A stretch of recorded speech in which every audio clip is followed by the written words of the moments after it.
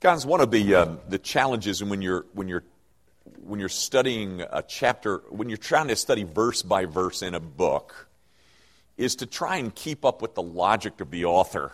Try to keep up with the logic of the Apostle Paul in how the verses that you're examining fit in with the larger context of the chapter. Tonight we come, and the challenge is pretty difficult tonight, and I'm not sure I did a very good job. But the verses that I want to take a look at tonight are verses 7, 8, and 9. I can draw your attention to some truths that are contained in those verses, and I will.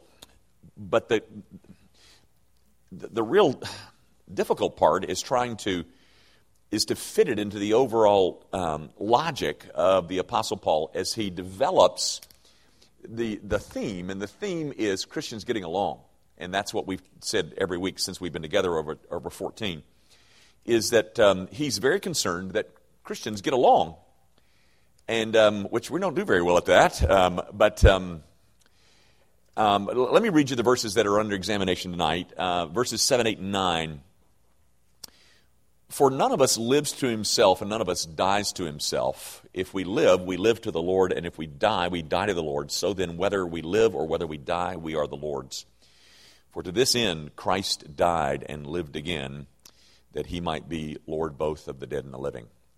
Let me tell you what I'm going to do with this, and I'm not sure what I'm going to tell you I think is true, but trying to connect the logic, I'm not sure I'm right about this, but I can see what he has done in verse 7, because again his theme is Christians getting along, and he says, for none of us lives to himself, none of us dies to himself. And one of the major parts of Paul's argument when it comes to Christians getting along is that what we do, the awareness that what we do affects other people who are around us and watching us do what it is that we're doing.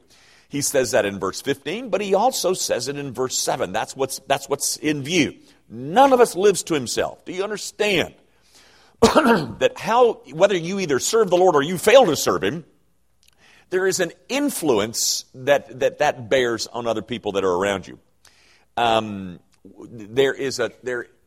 are consequences to our choices and our actions, and we do not live in isolation from other Christians. And so an awareness of that should contribute to our choices such that we would get along better. I hope you see the chain there. But if you can do this real quick, I just wanted you to see a couple of... One of the places that I see Christians ignoring this principle of verse 7 is particularly those of us who love our freedom in Christ Jesus. I've told you that I will spill some blood over defending the rights of Christians to live beyond legalities. But it's us who tend to violate verse 7 here, because we oftentimes say we're going to have our freedom no matter who gets hurt.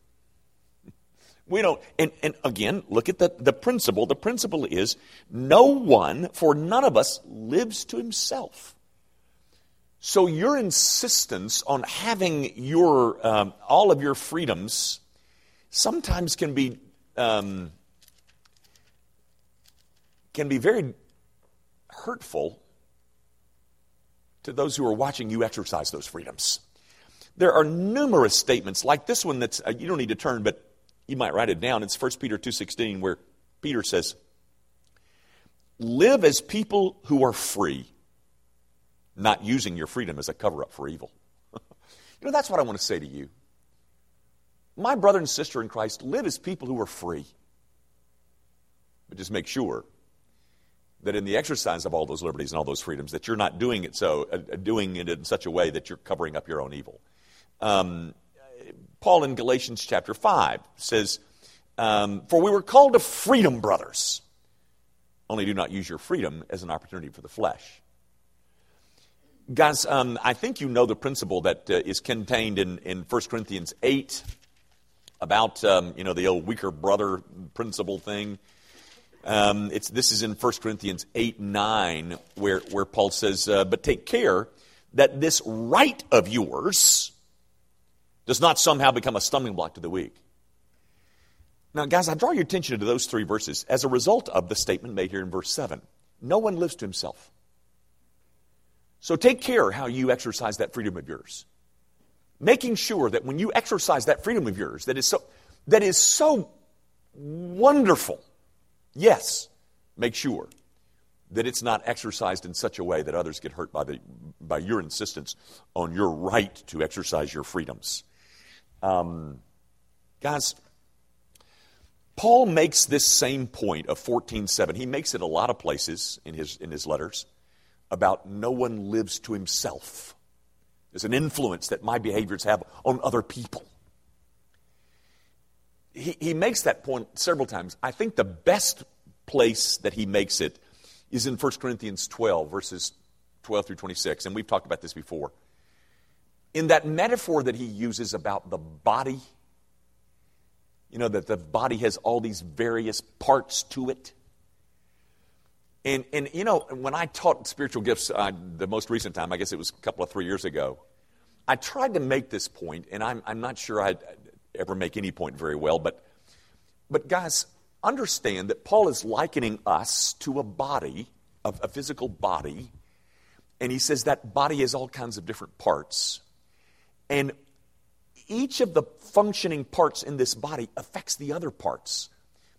And you know, I don't know what I'm talking about. I'm not a physician, but if the pancreas decides that it's going to go its own way, that's going to have a whole lot of influence on the liver. And then the functioning of the liver is going to really interrupt the functioning of the spleen. And the spleen is really going to mess up the kidneys. And the kidneys are really going to put a stress on the lungs. And then the lungs is really going to... Do you see the point? No one lives to himself. If we understood that whole idea of a body and the interdependence of all the various parts in that body, then I think we'd get along better. You know, what you do affects me, and what I do affects you. And that's the principle that he's stating in verse 7. No one lives to himself. If we understood that, guys, as illustrated in that metaphor of the body, I think it'd go a long way to making us less insistent that, or more mindful that our choices influence other people. Guys, I can give you an example. I mean, it's a hackneyed example. It's overworked, it's overused, but it's the only one I know. So, ladies and gentlemen, I can sit at various restaurants around the city, and I can order a mojito or a margarita, and I can say to the devil with you, because I have freedom to drink that. But if I insist on the exercise of my freedoms at your expense, because, I mean, you may have problems with that kind of thing, and I mean, you may have come straight from a Baptist church, and all that's really iffy for you. So, for me, not trying to expose too much of my behaviors, giving up some of my freedoms it's no big deal.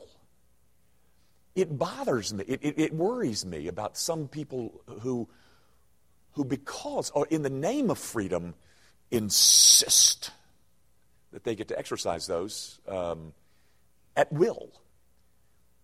Well, you've just forgotten, apparently, that no man lives to himself, and that the body is made up of various parts, and it's interdependent. Because if you keep that in mind, then it will affect some of the choices that you make. Because, ladies and gentlemen, none of us live in isolation of each other. That's the principle of verse 7. And I can understand Paul's logic as he goes through verse 7. It's at verse 8 and 9 where he seems to take off into an entirely different direction.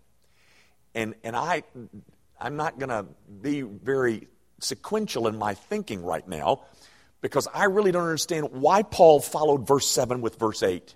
I understand verse 8. I understand verse 9. I just don't understand why it's sitting right where it's sitting. That's what but let's take a look at it and see if we can't profit thereby. If we live to the Lord, and if we die to the Lord. So then whether we live or whether we die, we are the Lord's. For to this end Christ died and lived again, and that we might be Lord that he might be Lord both of the dead and the living.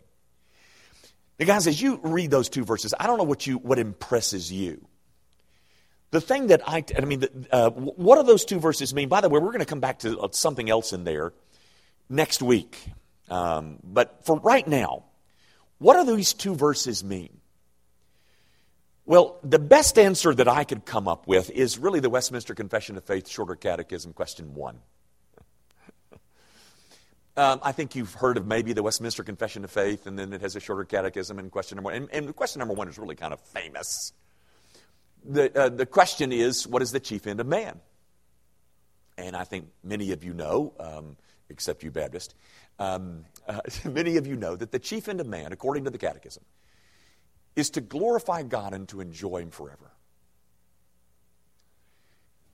It seems that Paul takes off here on a maybe a tangent, but the whole idea is whether you live or whether you die, you belong to the Lord. Whatever you're going to do, if you're going to live, you're going to die. We die to the Lord. We live to the Lord. We die to the Lord. And look at verse 9. It is to this end that Christ died, so that He might be Lord over the living and the dead. It seems to me that the Apostle Paul, having said what he said in verse 7, takes off just to promote the whole idea of the lordship of Jesus Christ over His people. That is, that Jesus Christ is the sole rule over our conduct. That's what His lordship means, guys. That we have yielded our will.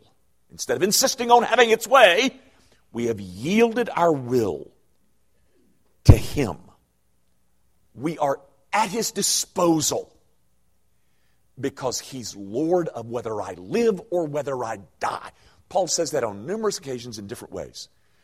But he has drawn our attention, once again, to the issue of the lordship of Christ over all of life, and even over death. Now, guys, I want to spend a few minutes just talking once again about this whole issue of the lordship of Jesus Christ, because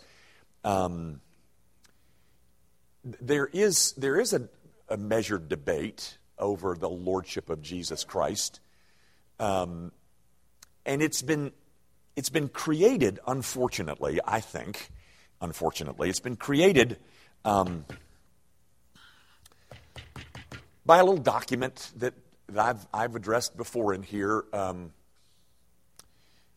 never understand why this thing doesn't. There we go. It's been, the lordship of Christ debate has been influenced by a little document. You can Google it yourself today. It's called The Spirit-Filled Life. And I've got it right here if you'd like to see it. I just printed it off. You can. This document, this thing, influences this enormous debate concerning the lordship of Jesus Christ. And here's what this document suggests.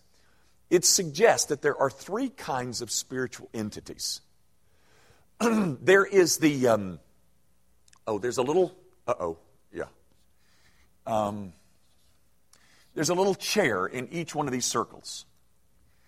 And this first spiritual entity has ego on the throne, and Jesus Christ is outside of the life entirely. This would be a non-Christian. Okay? Then on the other end, you have, these little circles have all these little dots, these random dots all over here like that. But in this circle, you have a person who has Jesus Christ on the throne of his life. Ego has been yielded to the lordship of Christ. And those dots in this circle are arrayed in symmetry and order. Because having Christ as Lord has put everything straight. It's this other circle that's the problem. Because what it says is that there's a third option where ego is still on the throne. Jesus Christ has entered your life, but ego is still on the throne, and then there's all this chaos here in the life. And this, of course, is called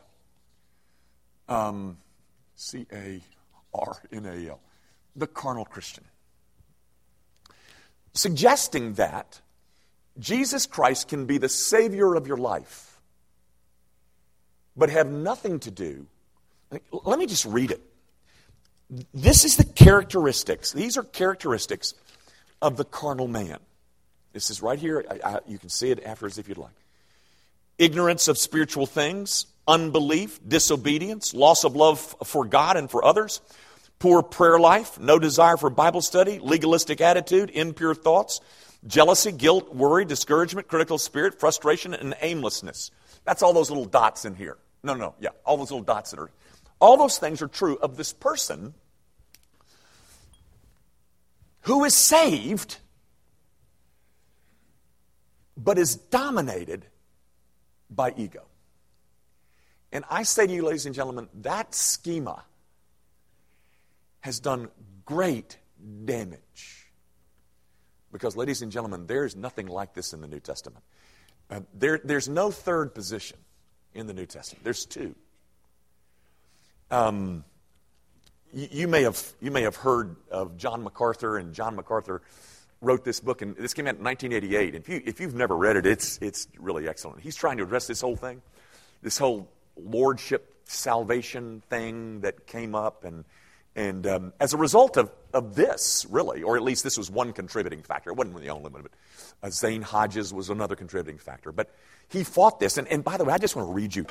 In fact, he says something. I don't even like the term lordship salvation because there's only one kind of salvation, and it's lordship salvation. How about this? Listen to the typical gospel presentation nowadays. You'll hear sinners entreated with words like, accept Jesus Christ as personal Savior, ask Jesus into your heart, invite Christ into your life, or make a decision for Christ. You may be so accustomed to hearing those phrases that it will surprise you to learn none of them is based on biblical terminology. They are products of a diluted gospel. Over here he says, God's grace is not a static attribute whereby he passively accepts hardened, unrepentant sinners. Grace does not change a person standing before God, yet leave his character untouched. Real grace does not grant permission to live in the flesh. It supplies power to live in the Spirit. Isn't that neat? It's a great statement. One more. One of the most malignant byproducts of the debacle and contemporary evangelism is a gospel that fails to confront individuals with the reality of their sin.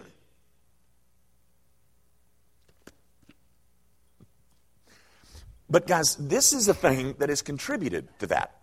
It's saying, oh yeah, I mean, you got Jesus in the circle here and everything's fine with you for an eternity. But you can live like the devil. And I challenge you to take a look at that 14, 8, and 9. Whether you live or whether you die, you're the Lord's.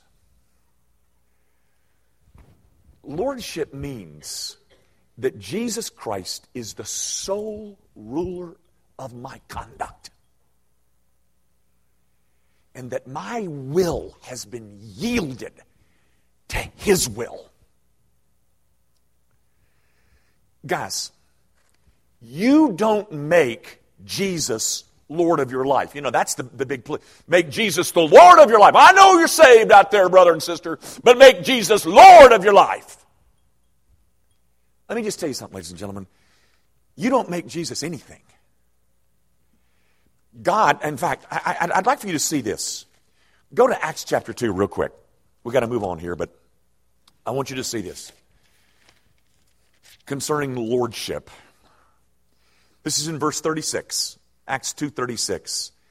And Peter is saying in that first post-Pentecost sermon, he says in verse 36, "Let all the house of Israel therefore know for certain that God has made him both Lord and Christ," this Jesus whom you crucified.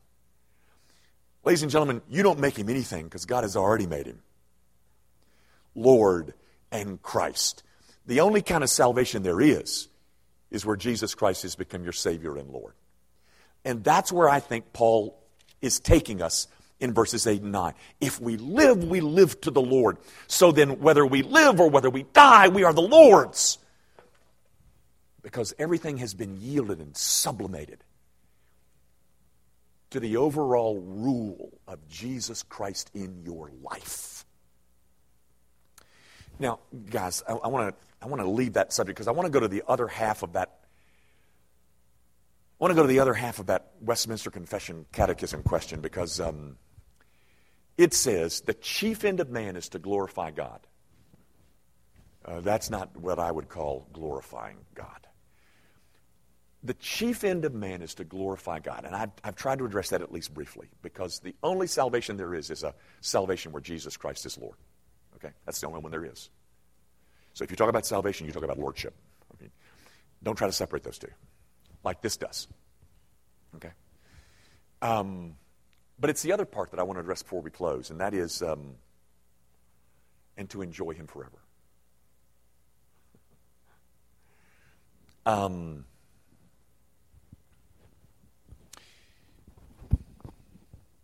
don't know about your experience, but tell me, why do you see so little of that? Why do you see so little of God being enjoyed? I mean, Presbyterians are really good at this emphasis upon glorifying God. But I don't know of anybody that's very good, Presbyterian or otherwise, in mentioning that God is not only to be glorified, he's to be enjoyed. Why is that there is so little enjoyment of God? And at the risk of sounding simplistic, I'm going to answer my own question, then I want to tell you a story that I think illustrates my answer, and we'll quit. Why is there so little enjoyment of God? Again, at the risk of sounding simplistic, I think the reason that there's so little enjoyment of God is that we bought into a lie, or the lie, that life can be found apart from God. You know, in Romans chapter 1, verse 25, Paul says, they exchanged the truth of God for a lie. Well, the pagan world has done that. But you know what, ladies and gentlemen? We have too. We Christians have exchanged the truth of God for a lie. And we've come to the conclusion that we can really be happy completely divorced. We can prop up our lives in such wonderful ways that we don't need that. I think we bought in. My good friend Jimmy Glenn. Jimmy Glenn emailed me this morning and asked me about an article that was in the paper this morning about morality, and said, "Where does God play? What role does He play in this whole disappearance of morality?" Well, ladies and gentlemen, I think to answer the question is, it is we who have bought into the lie that we don't particularly need Him to have a meaningful and an enjoyable life. And because we bought into that lie, there's very little enjoyment of God. Now, I want to tell you a story. I probably shouldn't tell you this. The only reason I'm telling you this is because Susie is in Washington, D.C. She would never let me get away with telling you this story if she were seated right there. And she would be, turning off my microphone right about now. Guys, just recently, I had a lunch appointment with a young man. He's in his 30s. Nice guy. Pretty clean fellow. That was raised in a Assembly of God background all his life. Just a sweet fella. I like the guy. And I believe he's a Christian. But somewhere in his college days, he decided that, he didn't really need any of this business. And so he went off on a tangent in terms of lifestyle and behavior and conduct, et cetera, et cetera, et cetera. And he will tell you all that it was. This is his story. Well, in the midst of all that, all of his drinking and womanizing and yada, yada, yada, he gets married. He gets married to a woman who is a Playboy centerfold. Now, I know that you're Christians here and you don't know what that is. But I do. And she was Miss August of, and I don't know the year, I don't remember the month. She was Miss August of, but it was in the 2000s, like 2003. And he marries this woman. And, I'm sure for some good reasons. He showed me a picture of her, not the centerfold picture. He showed me a picture of her, and she was quite attractive.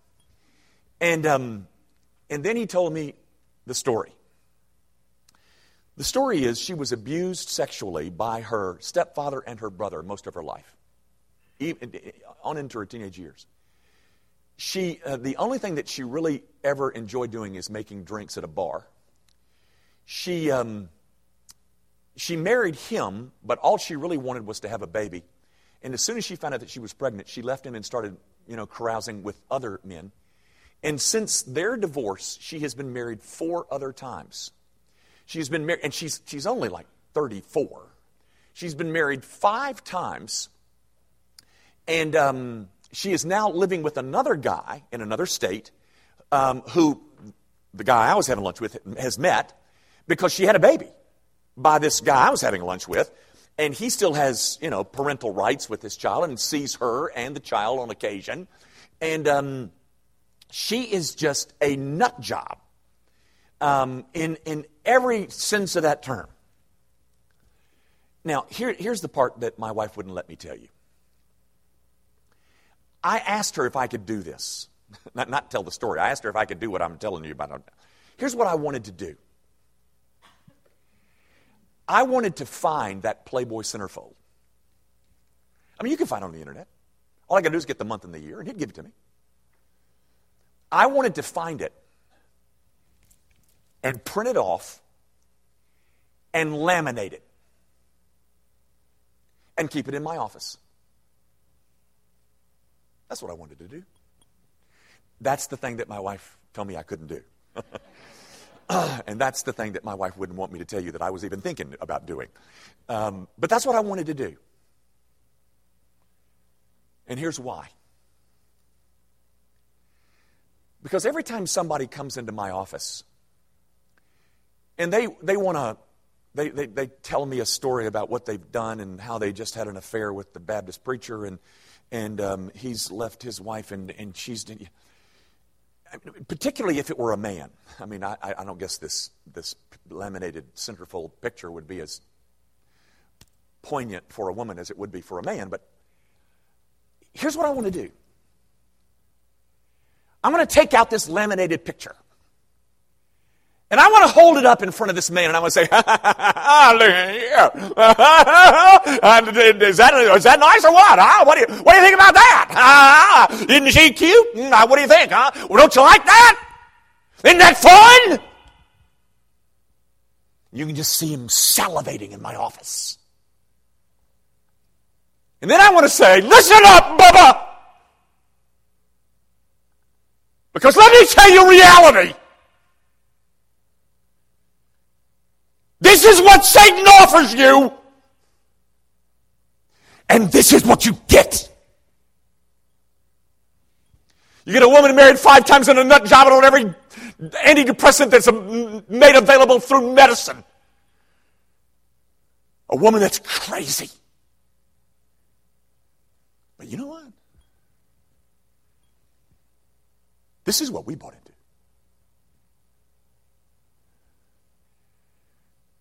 We've adopted the lie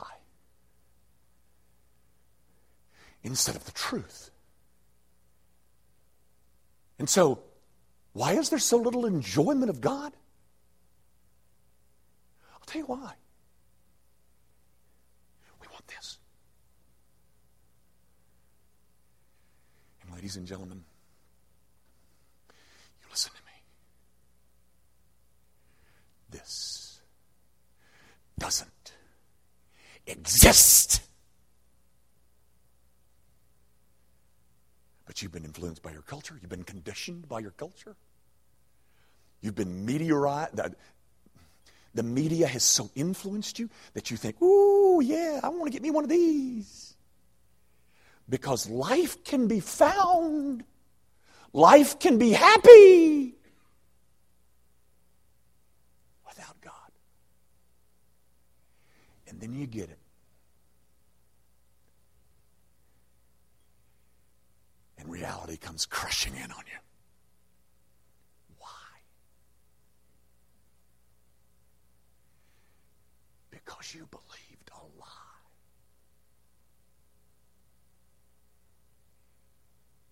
And Satan got his hooks in you, and you bought into something that isn't real. But it's pretty. It titillates. And so, the Westminster Confession of Faith can say all it wants to. The chief end of men is to glorify God and to enjoy Him forever. I believe that. Yes, sir, I'm orthodox. And yet, the Christian church has very little enjoyment of the God that they say they love. Because we are more influenced, we are more conditioned in terms of our morality by the culture than we are the truth found in this book. Jesus Christ is not the sole ruler of our conduct. We make our own rules. We live by our own plans because we're convinced. Ooh, doggy. And then about 18 months later, reality sets in. And you wonder, why do I have this much pain?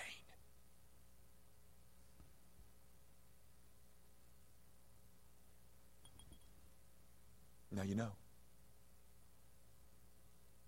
We're exchanging the truth of God for a lie.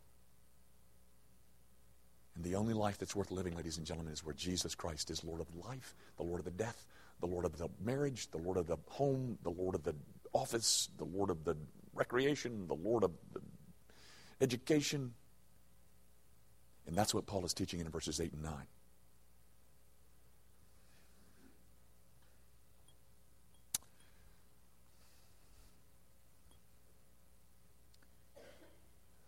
I don't have a laminated picture of her, but I wish I did.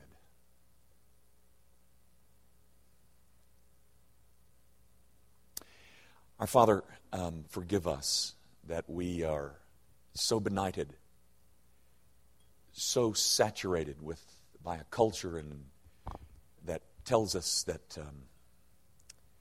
this is where it's happening. This is where to have fun. This is where to live life. And we believed it. We believed the culture. We believed the beer commercials. We believe that Bud Light is the key to having a good time.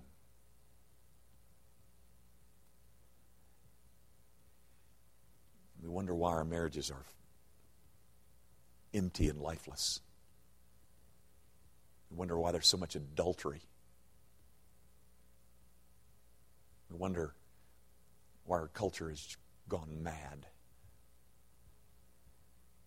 Forgive us as a part of the body of Christ for believing the wrong people. And would you adjust us all to the place? Would you help us rid ourselves of the images of Miss October? And would you help us to think really about codes of conduct and codes of morality issued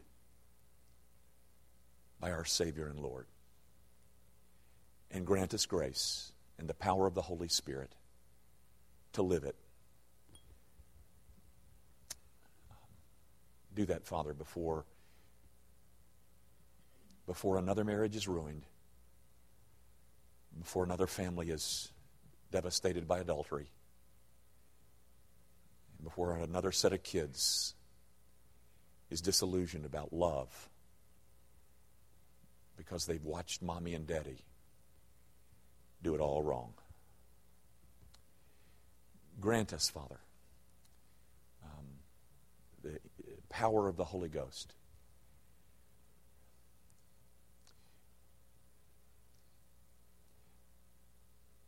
to enjoy you. We ask it in Jesus' name. Amen. Good night.